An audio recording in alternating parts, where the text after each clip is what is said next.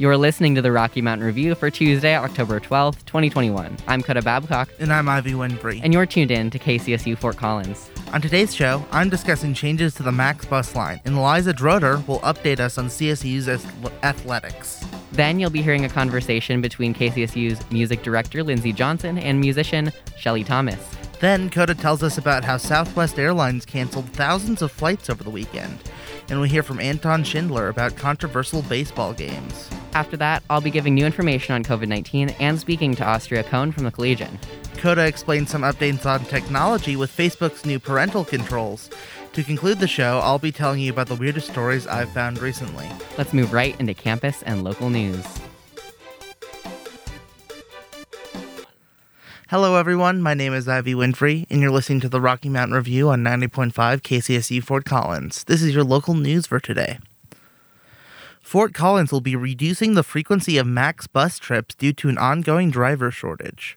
According to J.C. Marmaduke at the Coloradoan, the MAX, Fort Collins' bus rapid transit service, normally runs north and south along College Avenue with a 10-minute frequency, but on Monday, October 25th, it will run every 20 minutes, Monday through Saturday.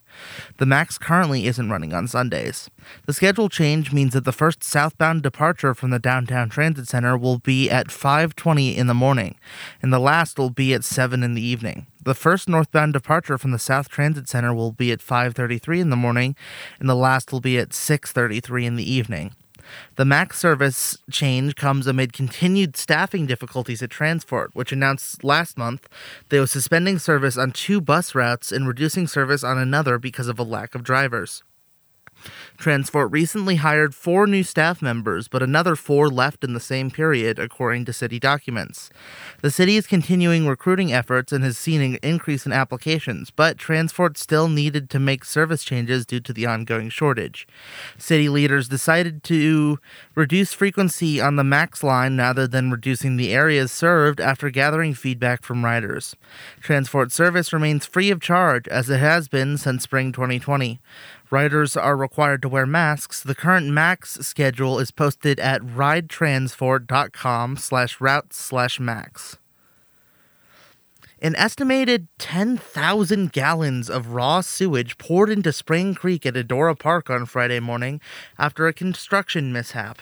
According to J.C. Marmaduke at the Coloradoan, the spill was connected to a Fort Collins utilities project rehabilitating a sewer line that runs under Spring Creek Trail. Contractor C&L Water Solutions have been using temporary bypass hoses to carry sewage around the construction site while workers reline the sewer main. Andrew Gingrich, Fort Collins Utilities interim deputy director of Waterfield operations, says the spill occurred at about 9:30 a.m. when a bypass hose rolled out of a manhole for unknown reason and started discharging on the bank of the Spring Creek Pond.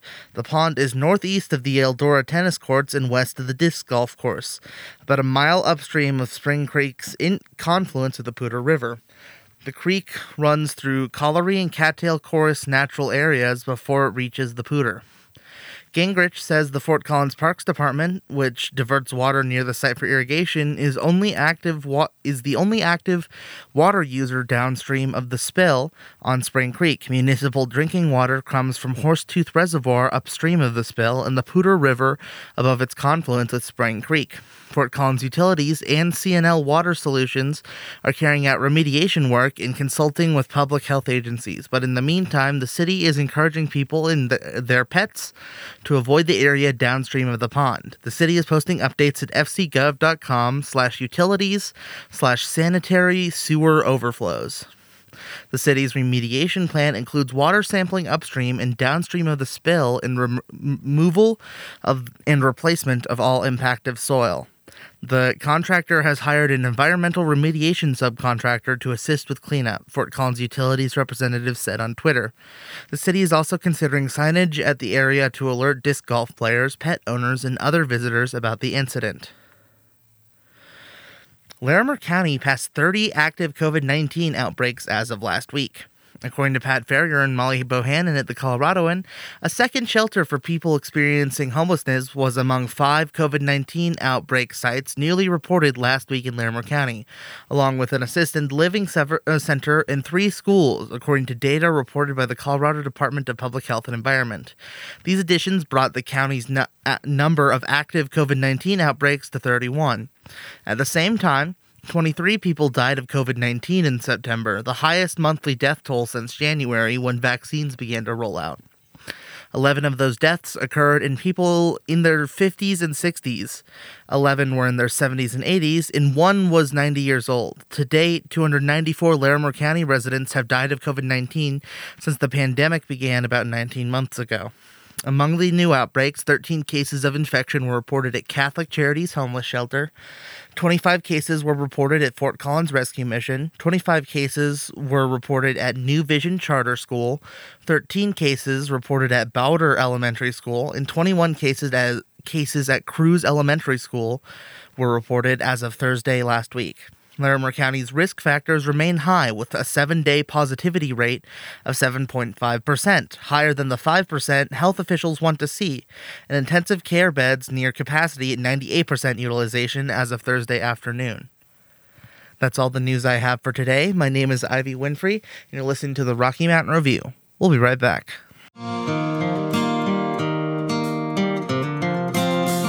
5,500 people tune into KCSU every week. Do you want them to hear you? Integrating into the Northern Colorado music scene can be difficult, and KCSU is here to make your life easier. Whether you're a nationally touring or local band, KCSU invites you to submit your music to KCSU's digital submission form. Find the form at kcsufm.com.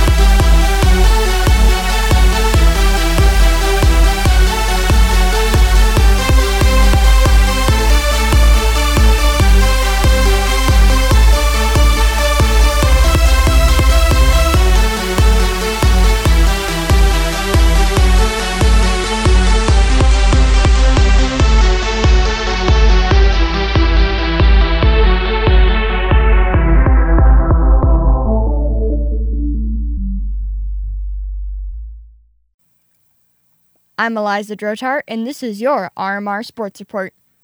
In CSU football news, their most recent game on October 10th, the Rams won their first home game against San Jose State, 14-32. The rushing leaders Ajon Vivens, 31 attempts for 114 yards, an average of 3.7 yards per carry. Jalen Thomas had 13 attempts for 62 yards, and quarterback Todd Centeio with 37 rushing yards and 6 attempts. The top receivers in this game, Trey McBride, 6 receptions for 60 yards, E.J. Scott with 4 receptions for 47 yards, and Ty McCullough with 2 catches for 71 yards and 1 receiving touchdown. On the defense, Scott Panchin had 6 total tackles, 1.5 tackles for 14 yards lost, and 1.5 sacks for a 13-yard loss. Daquan Jackson had 12 total tackles and 3 tackles for 14-yard loss. Quarterback Todd Centeio threw for 232 yards, 19 for 23 in passes with an 82% completion rate, was sacked once and had no interceptions. Their next game will be in New Mexico on Saturday at 5 p.m. In women's soccer, they won their game against Air Force 1-0 with a goal by Liv Layton. Their next match will be at home against Nevada on Friday at 3 p.m. Women's volleyball won their most recent away games against Nevada with a 3-0 win and San Jose State with a 3-1 win. Jackie Van Leefda leading with 15 kills. Sasha Colombo led in blocking assists. Annie Sullivan leading in total attacks. Sierra Pritchard leading with assists and 10 digs, and Alexa Meliodas leading in digs with 11. Their next match is Thursday night for the home Pink Out game against New Mexico at 7 p.m.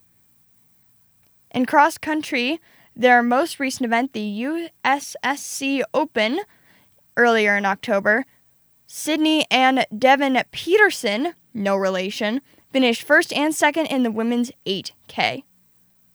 In women's golf, the team placed sixth in the Badger Invitational, and in men's golf, the team placed first in the Rams Masters Invitational. In women's tennis, the Rams began their season at the Bedford Cup against Air Force in Colorado Springs, and their beach tennis tournament just finished up this weekend. In women's swim and dive, the girls won against each individual teams, including Air Force, UNC, and more in Grand Junction. If you are interested in student tickets, go to csuram.evenue.net for student tickets for volleyball, football, basketball, and more. My name is Eliza Drotar, and this is your RMR Sports Report.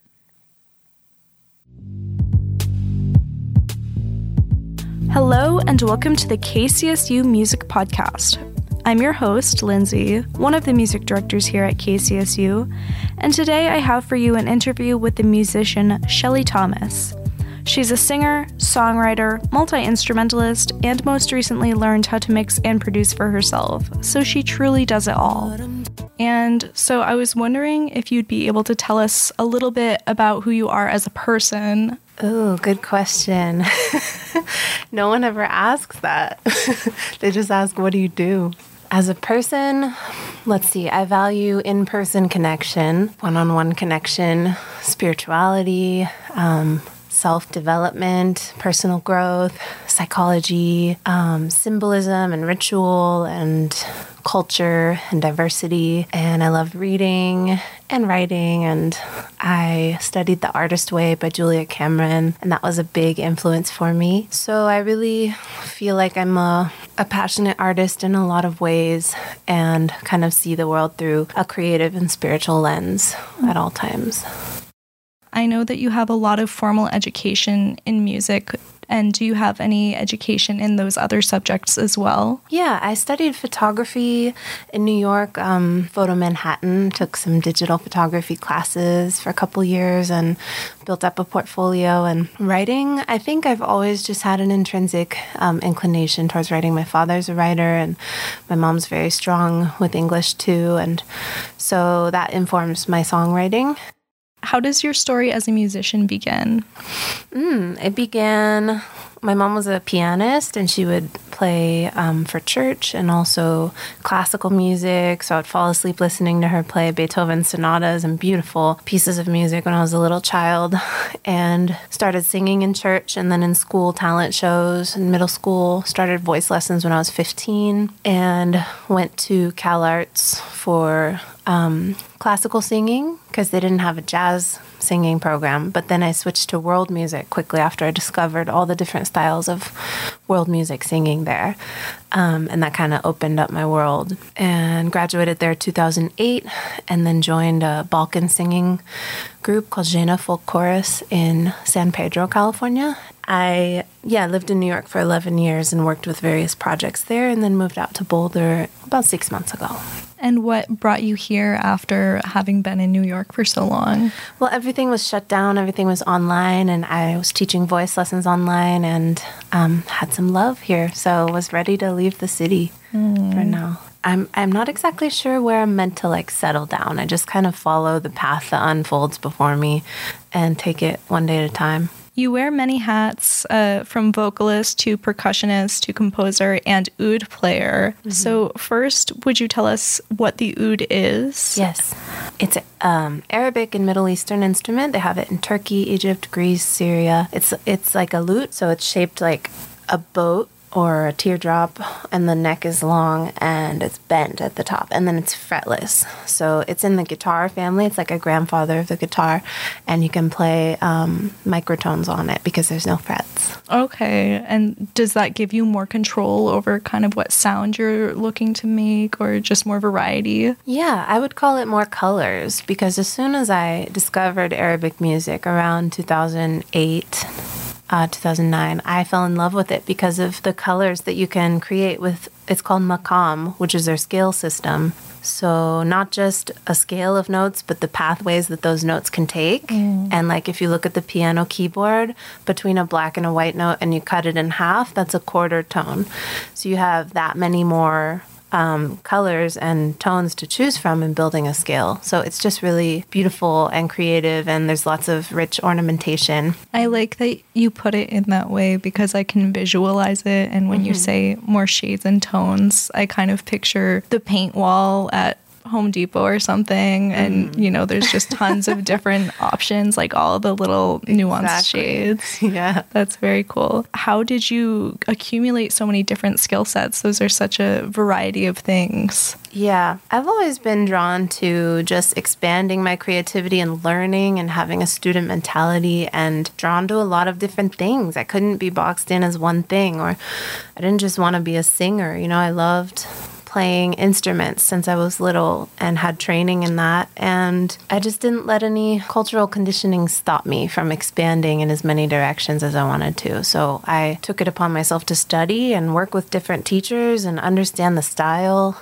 and really get inside what I'm learning. But it's kind of like I've been through many different phases where I was obsessed with Balkan singing for several years, and then obsessed with Arabic singing for several years, and then picked up the oud, and then just kind of journey through these different musical styles, which eventually informed my own style that I've been able to create by blending them together. Yeah, and everything informs everything else. So like, for example, I studied Ewe drumming from Ghana when I was at Cal Arts, and with a chief drummer named Alfred Ladzekpo.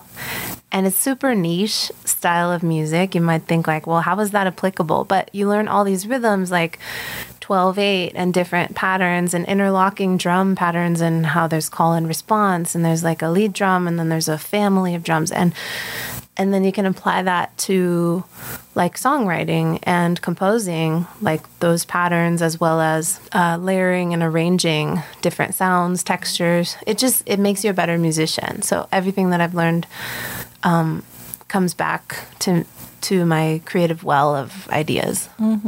Just kind of gives you more of a reservoir to draw from. Yeah, exactly. You pull from a lot of different cultures. Is there any rhyme or reason to what you've pulled from and what you've learned about? I'm not sure. It could be a past life connection. It's just kind of like, as soon as I heard Bulgarian singing for the first time, it hit me right in the heart, and I just knew that I had to do it, and pursued it for years and years. And the same with Arabic singing. So we don't have to have a reason why we love things. We can just love.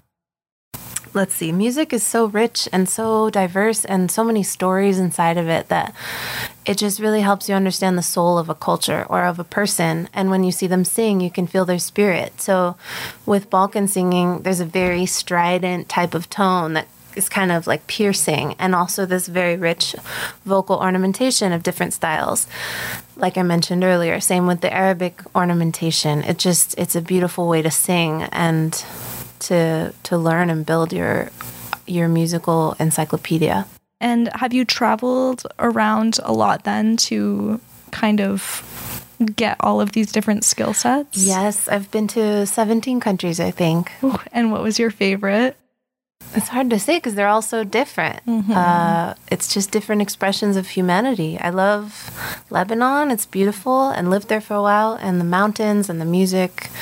I loved Peru and Morocco. Also, mountains of Chefchaouen, the blue city. It's magical. Portugal was really great. I studied fado singing there. Any singular experience that sticks out to you when you think about the journeys that you've had? I had 2 Lebanese voice teachers, Rima Khshesh from the Arabic Music Retreat here in Massachusetts, and Ghada Shber and I studied with her some lessons at the conservatory in Lebanon. She was so awesome because we did our voice lessons in French, and I'm like kind of speak French, so kind of keeping up with what she's saying. And but she explained the intervals as like looking at your fingers. Like you have 1, 2, 3, 4, 4, 3, 2, 1, and you can interchange them in different combinations, like math. So if you're doing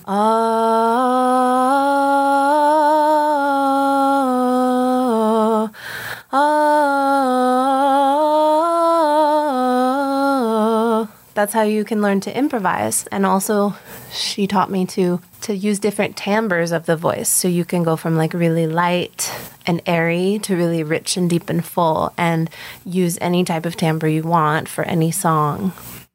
So you obviously have a deep passion for this craft and have for a very long time.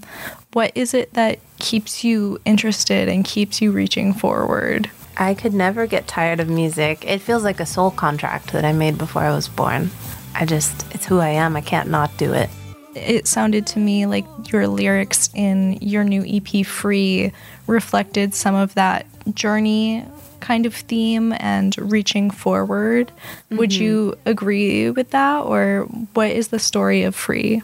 Yeah, absolutely. So I recently did a sync workout with the Music District based here in Fort Collins. It was some Northern Colorado artists who were brought together to write to a brief, which is like a music supervisor gives a brief for a story or a commercial or a TV show and has certain thematic ideas. And as I'm learning to write music for sync more, we were writing to specific briefs. So that's what these 3 songs were written for. And then I was like, I kind of like these. I should just release it and put it out there, even though it's totally different from what I've been doing in the past. And I was writing in like a pop style, R&B style, also exploring my production skills, how to, learn to finish a track all on my own, mixing and mastering. And, there's some like insecurities and fears that artists go through. And I just had to plow through all of that and be like, I should be free to do whatever I want artistically. Like, why am I have these voices in my head telling me I can't do this or I can't do that?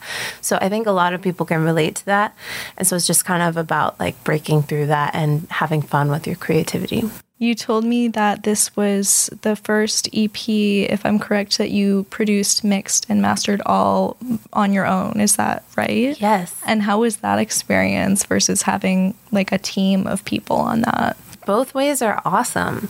I learned mixing and mastering out of necessity over the last 1.5 years because I wasn't out performing and touring. So I said, I want to be able to break through that glass ceiling and learn how to produce myself. And so I found like these awesome organizations, 343 Labs and Music Production for Women, led by Xylo Aria, who's an amazing producer and so inspiring because she brings together music producers that are female from all over the world and has this community.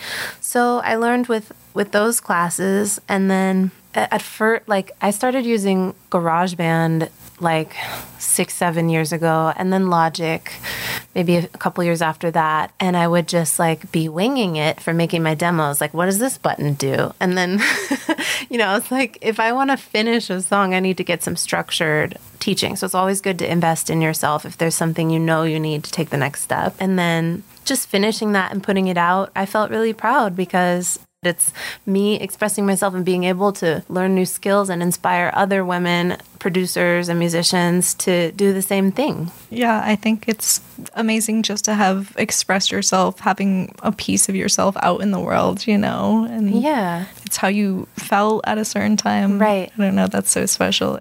I feel like we have a lot of cultural conditioning that tells us we need to be small or we need to stay safe.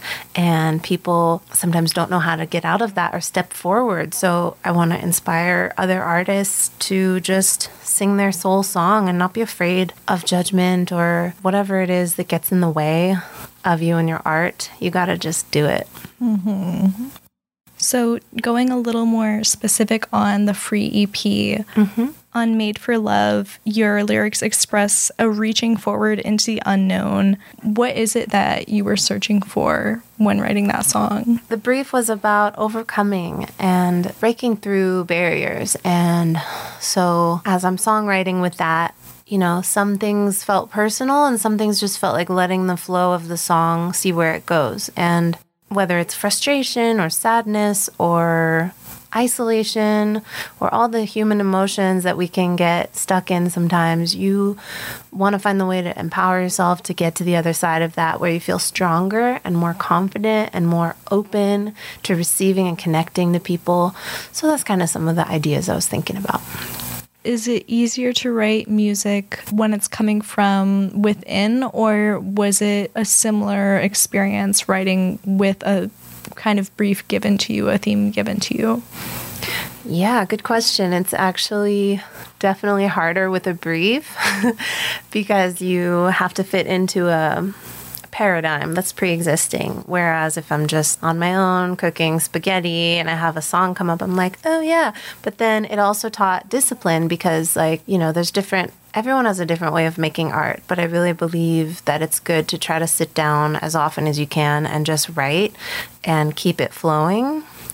Because I was closed off for a couple of years, even like not writing and just being hard on myself, or like, oh, well, I have to have the perfect conditions where the creativity can strike, you know, or not finishing things. And then as I grew older, I've learned like discipline and how to complete things. And then it gets easier to write to a brief or not to a brief, or just to keep the creative juices flowing where you're not blocking it off in any way. This is just my passion project that I am looking to acquire funds for, either with a label or however I can bring it to life. But I have the demos basically finished and, like I said, recorded those first 2 singles and videos. And it's to create this new genre called world chamber pop. So I'm blending elements of all the styles of music I've studied over 17 years. Balkan, Arabic, Hindustani, pop, soul, classical, and African music into a genre that feels alive, that feels very rhythmic and celebratory, makes people move, and also kind of journeying and complex with the complexity of like classical music or interesting chord progressions and definitely that cinematic feel. So the intent is, you know, self-expression from my ideas, and also to bring together people from different cultures and to share the powerful unifying force that music is for us, and to uplift and inspire people to find meaning and joy and fulfill their potential.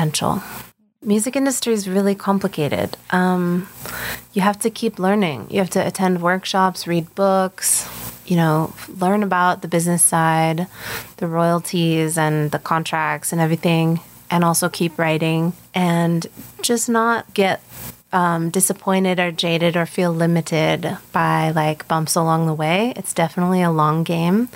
It's a lifelong commitment, like being a musician. So if anyone has questions, or I have like a database of resources and websites that I've compiled over the years, anyone can reach out to me through my website. There's a web form, and I'm happy to answer questions or offer support. And just know that you can do it and that you are needed, and you need to ask for fair wages, because we need to increase the value of music for musicians everywhere. And remember that you hold the power as a creator, and the world needs your art. That's very kind of you to offer your help. And again, she can be reached at shellythomasmusic.com.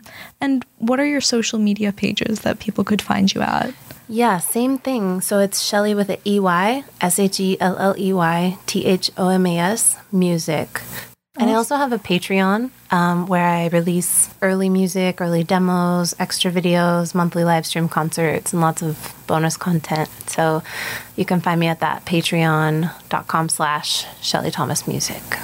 Awesome. And so anybody who's interested in learning more about world chamber pop, or if you're interested about learning from any of the cultures that Shelly plays from as well, make sure to check her out on her website or social media pages. Thank you very much for coming in today, Shelly. It was lovely to talk to you and learn about what you do and your journey. You too, Lindsay. It was awesome to connect with you again, and thanks for having me.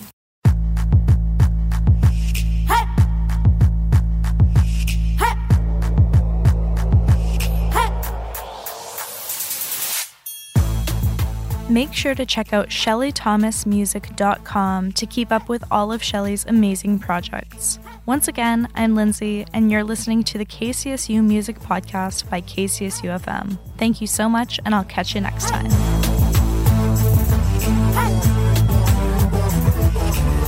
For I didn't have enough money, cause I spent it all on booze and clothes. Couldn't find a man to be my honey, cause he always liked the new age girls. But now I've leveled up and I left my trail of tears in the dust. Oh, and I'm thankful to you for reminding me of where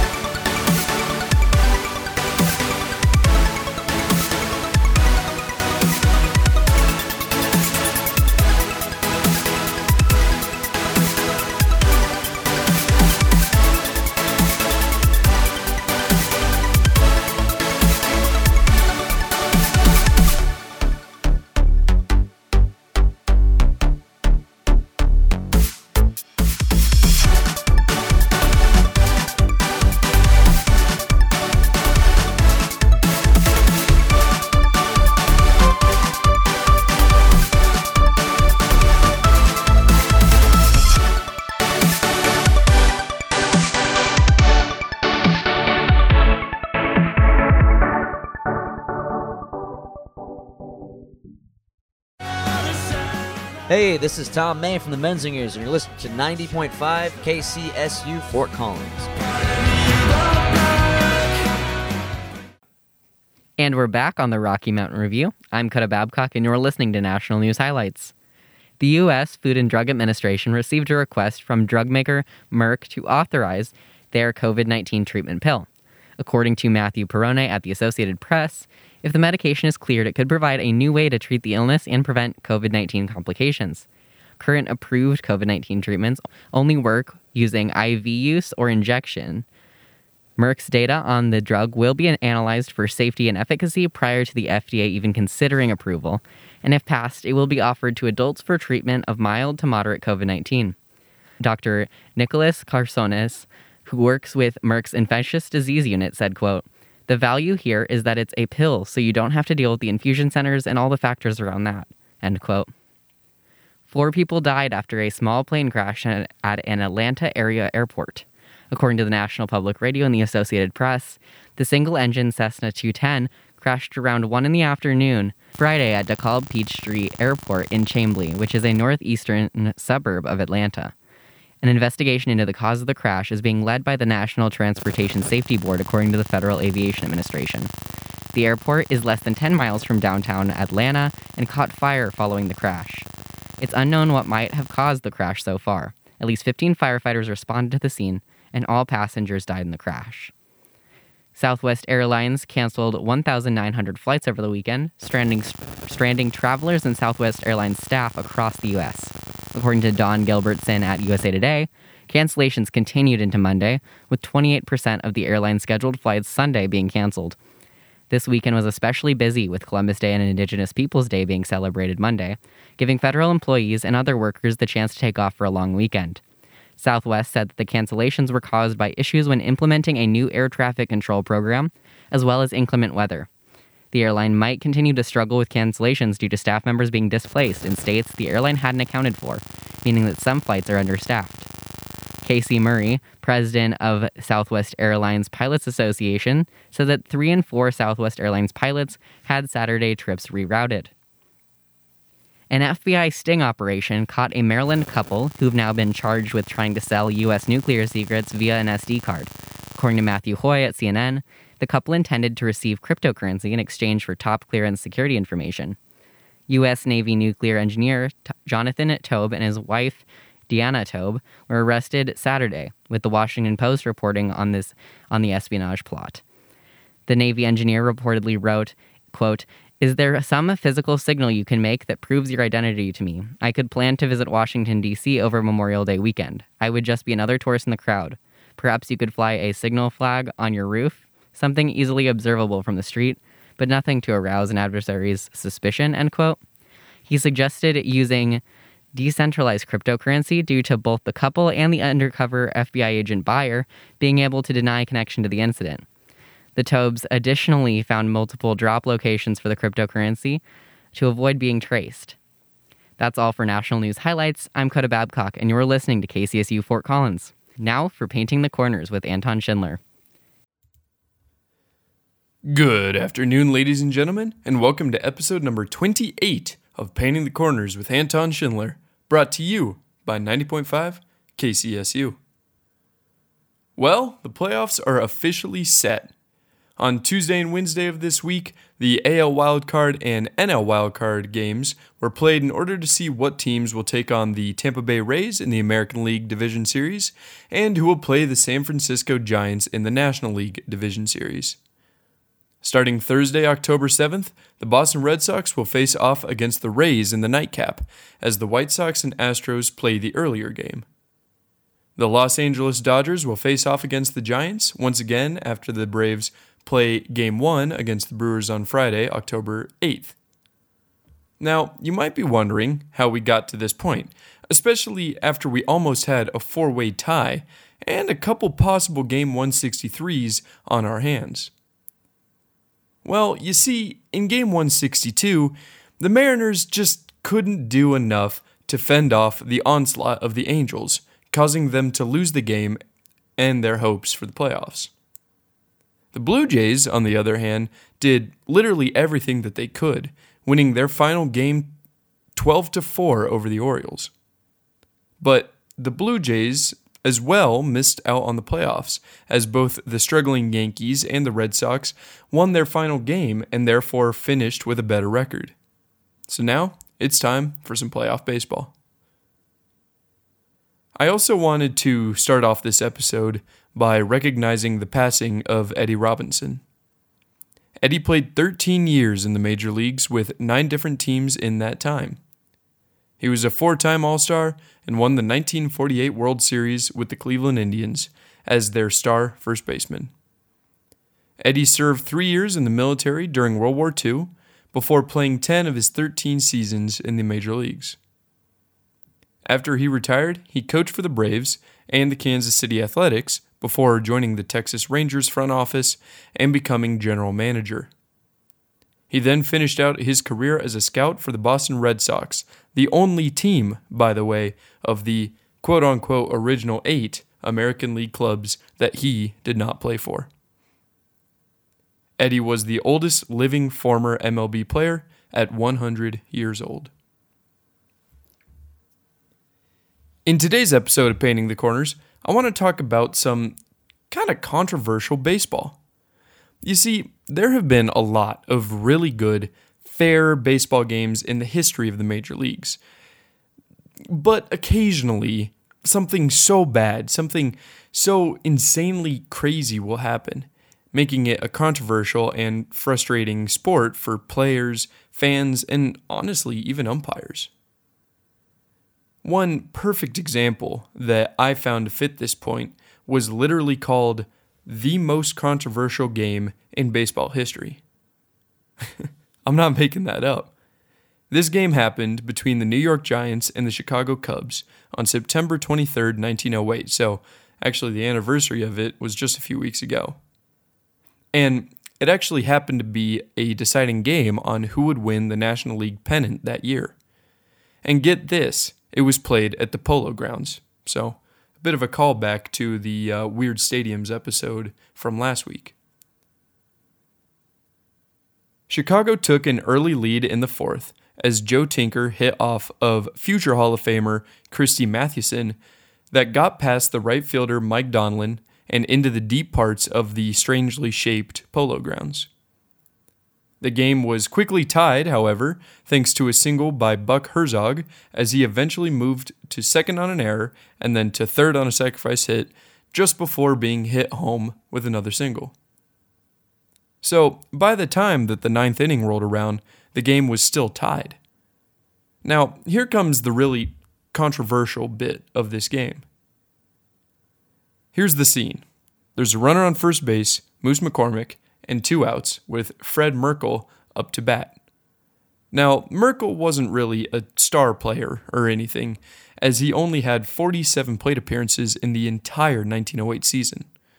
But regardless, he managed to get a single down the right field line that moved McCormick all the way to third. Now, there were runners on the corners with 2 away. Al Bridwell, the Giants shortstop, hit a heat-sinking missile on a first pitch fastball into center field.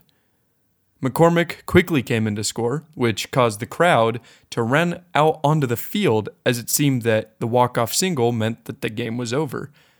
And not only that, but it would have signified that the Giants got the National League pennant. So, of course, cause for celebration. Merkel, understandably, saw all of the fans running onto the field and turned away back to the dugout without ever touching second base. Seeing this, the Cubs' second baseman Johnny Evers retrieved the ball, even though some think it was an entirely different ball, and tagged second base, technically resulting in out number 3. Now, according to the official MLB rulebook, a run is not scored if the runner advances to home base during a play in which the third out is made, whether that be by any runner being forced out or by a preceding runner who is declared out because he failed to touch one of the bases. Now, I kind of see where they're getting this because Merkel should have gone to second base if it was a single in any other point in the game. But the fact that he didn't ever technically hit second base, yeah, I don't know. It's a very strange way of seeing this rule. But on the other hand, I feel like you can also tell why it was a terrible decision. I mean, yes, Merkel didn't touch the bag, but the blame shouldn't have gone to him. I mean, Merkel assumed that the game was over, as he should. I mean, as the second base umpire assumed as well. That, and I mean, the third out was already technically called because the Giants pitcher, Joe McGinty, picked up and threw the ball into the crowd, again thinking that the game was over. So that alone technically resulted in an interference call, but I mean, it's just kind of the same. As Hall of Fame umpire Bill Clem puts it, the call was the rottenest decision in the history of baseball, as the force rule was meant to apply to infield hits, not balls hit to the outfield. And because of all of the fans on the field and the fact that there were no stadium lights at the Polo Grounds, the game was called as a tie in the 9th inning due to darkness, and the game was never resumed. Instead, the battle for the pennant went on in the next few days, ending up with the Cubs winning the pennant and then eventually winning the World Series. It's just crazy to think how that decision really changed the entire history of baseball. A lot of the other games I'll cover in just a second kind of follow a similar theme. Unlucky plays coupled with some bad calls leading to a lot of just bad situations. Like in the much more recent 2012 National League wildcard game between the Cardinals and the Braves, where a kind of similar situation unfolded. You see, the game ended up with the Cardinals winning 6-3, but at one point in the 8th inning, the game was all of a sudden really close. The Braves had runners on first and second with a single out on the board. A base hit would make the game, very interesting. Andrelton Simmons, the Brave shortstop, was up at the plate. He ended up hitting a fly ball into honestly no man's land into left field that dropped between the Cardinal shortstop Pete Kuzma and left fielder Matt Holliday. Now, for playoff games, the umpiring crew grows from 4 umpires to 6, as 2 umpires are placed in right field and left field. So on this pop fly, the left field umpire, Sam Holbrook, called an infield fly rule. Now, the infield fly rule is defined as a fair fly ball, not including a line drive or a bunt, which can be caught by an infielder with ordinary effort, and that's the important bit, ordinary effort, when first and second or first, second, and third bases are occupied before 2 are out. But the thing is, it was not an ordinary play for either fielder. If you watch the video, you see Kuzma running honestly like a quarter mile into left field to try and chase this ball down, much like Matt Holliday was doing as well. So instead of the bases being loaded with 1 out, there were now runners on second and third base with 2 outs. And, fans, understandably, started littering the field with trash, bottles and hats that were being thrown in such great quantities that the game had to be delayed for 19 minutes to give the grounds crew a chance to clean all of it up. I mean, they even had to go so far as putting an announcement through the PA system at Turner Field, warning the fans that the game was subject to forfeiture by the umpires if they continued to throw stuff on the field. After the delay, the Braves manager Freddie Gonzalez asked to put the game under protest, which was denied shortly after the game by the MLB Executive Vice President of Baseball Operations, Joe Torre, as Joe kind of explained that it was simply just a judgment call. You know, some would argue a bad judgment call, but a judgment call nonetheless. After the final out was recorded in the game, however, both teams had to rush off the field as angry fans started throwing more and more stuff onto the field. The 2002 Major League All-Star Game also ended in a very controversial manner, as the game was called in the 7th inning, because not just one, but both of the teams completely ran out of available pitchers. So, with the game tied at 7 apiece, it ended. There was no MVP award given out, and really all the fanfare was sort of just snuffed out right then and there. However, after the game, the MLB decided to do a vote to award 2 players from the American League and the National League this kind of MVP status that they would have maybe gotten in the game. Johnny Damon and Andruw Jones were the winners of that MVP award, so I guess there is a little bit of silver lining to that one. However, while we're on the topic of controversial All-Star games, what about the 1957 MLB All-Star Game, which was already so controversial before the game was even played? You see, back then, voting players into the All-Star Game was not really unlike how it is now. You go and vote on players that you want to see representing the American League and the National League as well. Well, the Cincinnati Redleg fans decided that they only wanted to see their team represented in the All-Star Game, and they almost got their wish. By the time that the final votes were counted, almost the entire starting lineup for the Redlegs was elected, save George Crowe, who was beaten out by the Cardinals' first baseman Stan Musial. However, only just beaten. 7 of the starting 8 fielders were still in either way, which in turn launched an investigation by the then MLB commissioner Ford Frick.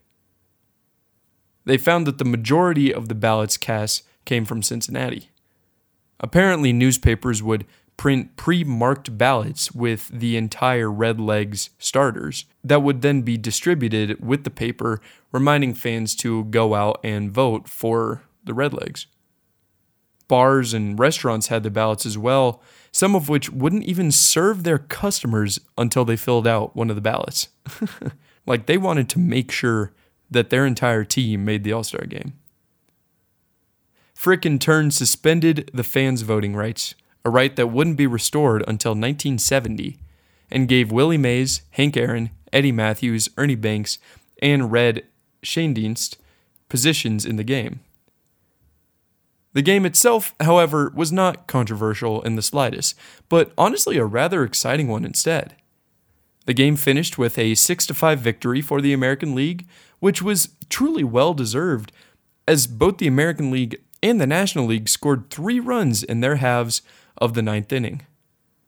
So I guess you could say as well for this one that, yeah, maybe there was a little bit of silver lining. I just think it's hilarious that something like this has never really happened again.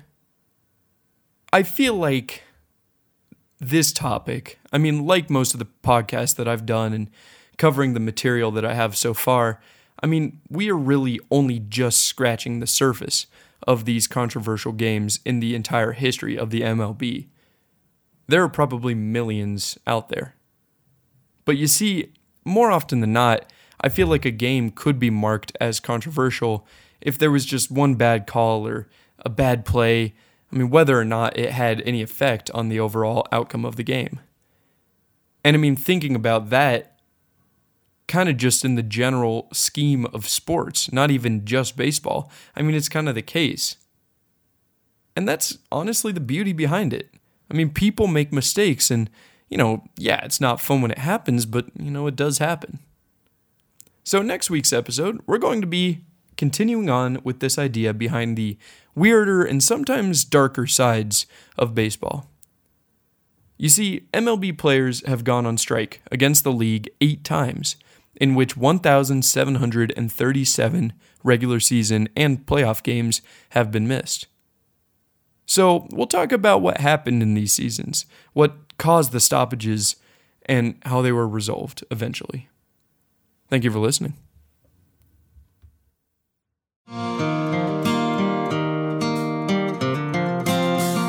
$5,500 people tune into KCSU every week. Do you want them to hear you?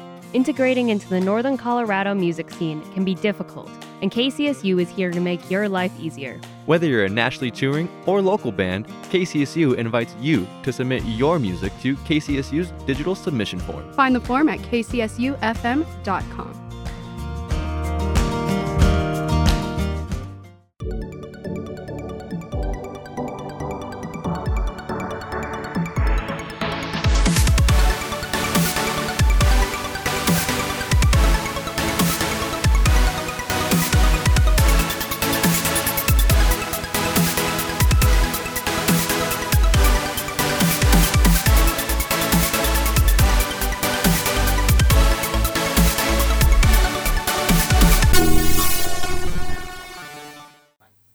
And we're back on the Rocky Mountain Review. I'm Coda Babcock, and this is COVID-19 updates for Tuesday. Colorado State University reports over 3,700 cases of COVID-19 since May 2020, with 7 new cases among students and 1 new case among staff at the university yesterday. Around 89% of students attending on-campus classes are vaccinated, along with around 88% of university employees. Larimer County and the Centers for Disease Control report high levels of community transmission for COVID-19. Larimer County recommends that in high transmission risk periods, residents take the following precautions. Get vaccinated as soon as possible if you are not already. Wear masks indoors and in crowded outdoor settings regardless of vaccination status. Be sure your mask has a snug fit and consider wearing a KN95 mask. Postpone all gatherings if possible, and if the event must occur, consider requiring all attendees to be vaccinated or limiting the number of invited households. If the event is indoors, consider moving it outdoors. And always get tested for COVID-19 if you have any concerns over exposure or symptoms. The county reports over 37,000 cases of COVID-19 and nearly 300 deaths. Larimer County has a case rate of 244 cases per 100,000 residents for the past 7 days, and 88 COVID-19 patients remain in area hospitals. Intensive care unit utilization is at 95%. The state of Colorado reports just under 700,000 cases of COVID-19 and nearly 8,000 deaths. 7.4 million vaccines were administered in Colorado as of this morning, and 3.5 million Coloradans are fully immunized for COVID-19. The United States is experiencing escalating or unchecked community spread in all states, but some U.S. territories are near containment. Nationally, there are over 44.3 million cases of COVID-19, and over 713,000 people are dead. In the past 2 weeks, cases went down by 21%, while deaths went down by 16%. Average new cases are about 93,000 daily, and new deaths average at around 1,700 daily. Internationally, 4.8 million people died from COVID-19, while around 240 million cases were reported. Information from today's segment comes from Colorado State University, Larimer County, the Colorado Department of Public Health and Environment, the Centers for Disease Control, the Associated Press, and National Public Radio's Coronavirus Tracker. That's all for COVID-19 updates. I'm Coda Babcock, and you're listening to the Rocky Mountain Review.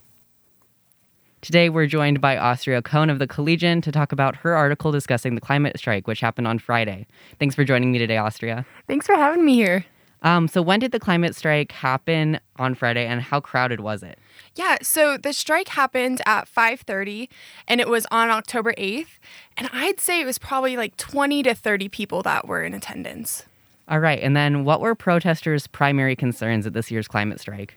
Yeah, so they were talking about the land back movement with the Hughes land, and then animal agriculture in terms of, slaughterhouses, and they talked about the JBS slaughterhouse as well in Greeley. And the last big concern was CSU divesting from fossil fuels. All right, and then can you tell us a little bit about the route of the march and if there was anything significant about that route? Yeah, definitely. So it started at Moby Arena and it went through the plaza. And at that time, there was a lot of homecoming festivities going on. And so, family, alumni. So they walked right through there. And then it ended at the administration building in the Oval. All right. And then how did student leaders address the concerns of student activists? Yeah. So ACSU president, Christian Dykson, was there and talked about the problems and was in support of a lot of the issues they were talking about. And he also mentioned that ASCSU just applied for a grant for $10,000 for the Sustainability Fund. All right, and then what organizations were involved in organizing and mobilizing protesters through campus? The two main organizations were Food Not Bombs and Clothe the People, and a lot of the protest was led by two student protesters. All right. And then is there anything else that you'd like to add about this event? Yeah. So the solution that the protesters were wanting is for everyone to come together and, make a difference for sustainability. All right. Awesome. Thank you again. That was Austria Cohn from the Collegian. You can read her article by visiting collegian.com. And again, that article is Fort Collins protesters come out in support of sustainability on the collegian.com. And that article is by Austria Cohn and was published on October 10th. We'll be right back, so stay tuned for the Rocky Mountain Review.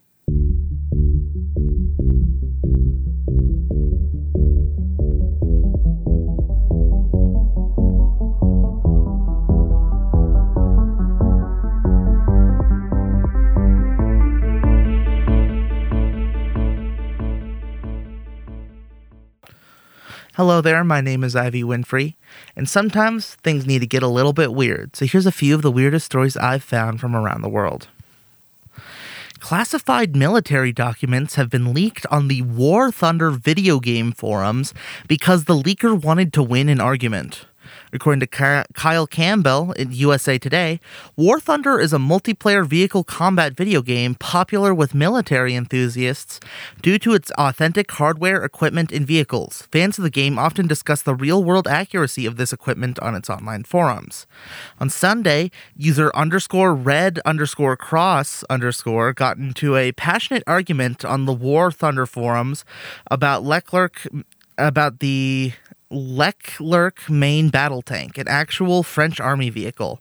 It seems the squabble was over the game's representation of the tank, and Red Cross was adamant that they were in the right, so much so that they leaked the Leclerc's classified manual onto the forums. It turns out that Red Cross had access to these documents because the user apparently is an actual crew member on a Leclerc in the French army. Moderators for the War Thunder forums quickly deleted the documents before issuing a warning to everyone, saying, quote, "Guys, it's not funny to leak classified documents of modern equipment. You put the lives of many in stake who work daily with the vehicles. Keep in mind that these documents will be deleted immediately alongside sanctions. Thanks for reading." End quote. This isn't the first time this has happened on the forums. Back in June, a player who was a service member in the UK's military also leaked classified documents on the Challenger 2 tank in order to win a similar argument. That info was also swiftly deleted. The government of Canada asked U.S. whistleblower Chelsea Manning to travel to Canada just so border agents would be able to physically kick her out of Canada. According to Adrian Humphreys at the Montreal Gazette, the odd request was made by Canadian government lawyers last week in anticipation of an immigration hearing scheduled to begin Thursday for Chelsea Manning, the former U.S. soldier who leaked thousands of U.S. documents that changed the public's view of the wars in Afghanistan and Iraq. In the hearing on whether Manning is eligible to visit Canada is to be held by video conference. Lawyers are on behalf of the Minister of Public Safety and Emergency Preparedness asked the Immigration and Refugee Board to postpone the hearing until Manning is in Canada for it rather than participating over a video link from her home in the United States. The government said that if she wasn't physically in the country, Canada Border Services Agency, or CBSA, wouldn't be able to remove her if the government wins its case. Manning's lawyers objected to the request. In a decision Monday, IRB adjudicator Marissa Musto dismissed the government's motion, saying the intent of Parliament was simply for people who aren't allowed to be in Canada to not be there. Musto says if Manning is found to be inadmissible after the hearing, the impact on Manning would be the same wherever in the world she was. Manning, a 33-year-old American citizen, was a military intelligence analyst deployed to Iraq in 2009, who became one of the best-known American whistleblowers after leaking a vast trove of documents through WikiLeaks to major news organizations around the world. The documents revealed undeclared civilian deaths, complicity in torture, significant human rights abuses, and evidence contradicting the U.S. government's public versions of its wartime actions. Manning was arrested and convicted under the U.S. Espionage Act and Computer Fraud Abuse Act and sentenced to 35 years in prison, the longest sentence ever issued in the United States for leaking. After 2017, after being 7 years in prison, Manning's sentence was commuted by U.S. President Barack Obama. Soon after her release, Manning tried to come to Canada but was stopped at the border. She was considered inadmissible by CBSA because she has been convicted of a serious criminal offense outside of Canada. A hearing on her admissibility was scheduled, but a decision is not expected to be released immediately afterwards. Written submissions are expected from both Manning and the government following oral arguments. That's all the weird news I have for today. My name is Ivy Winfrey, and you're listening to 90.5 KCSU Fort Collins. And now for the weather. Today was cool and rainy with a high of 60 and a low of 37, a pretty stark change from last week. Wednesday, clouds will head out, leaving the area with sunny skies and a high of 61 with a low of 33. Thursday will cool back down with a high of 50 and a low of 29, with scattered showers throughout the day. And for Friday, you'll have to tune in at 4 p.m. on the Rocky Mountain Review this Thursday, only on 90.5 KCSU Fort Collins. I'm Coda Babcock, and information comes from the Weather Channel. And that's all for today. We just want to thank Damien Castile for our amazing theme music that's playing right now. We'd like to thank our guests today, as well as Portia Cook, Thomas Taylor, Stephanie Keel, Stevie Jones, Hannah Copeland, Addison Lambert, Elliot Hutchinson, Eric Zhang, Brennan Cole, Lindsay Johnson, Eliza Droder, Maddie Erskine, Samuel Bailey, Ben Kruger, Ben Haney, Anna Schwabi, Marie Tanksley, Melissa Ronaldo, Dixon Lawson, Peter Walk, and the rest of the staff here at KCSU and Rocky Mountain Student Media. We couldn't do this without you. And I'd like to thank you, Coda. And I'd like to thank you, Ivy. And finally, we couldn't do this without you, dear listener. Thank you. And with that, we'll see you next time.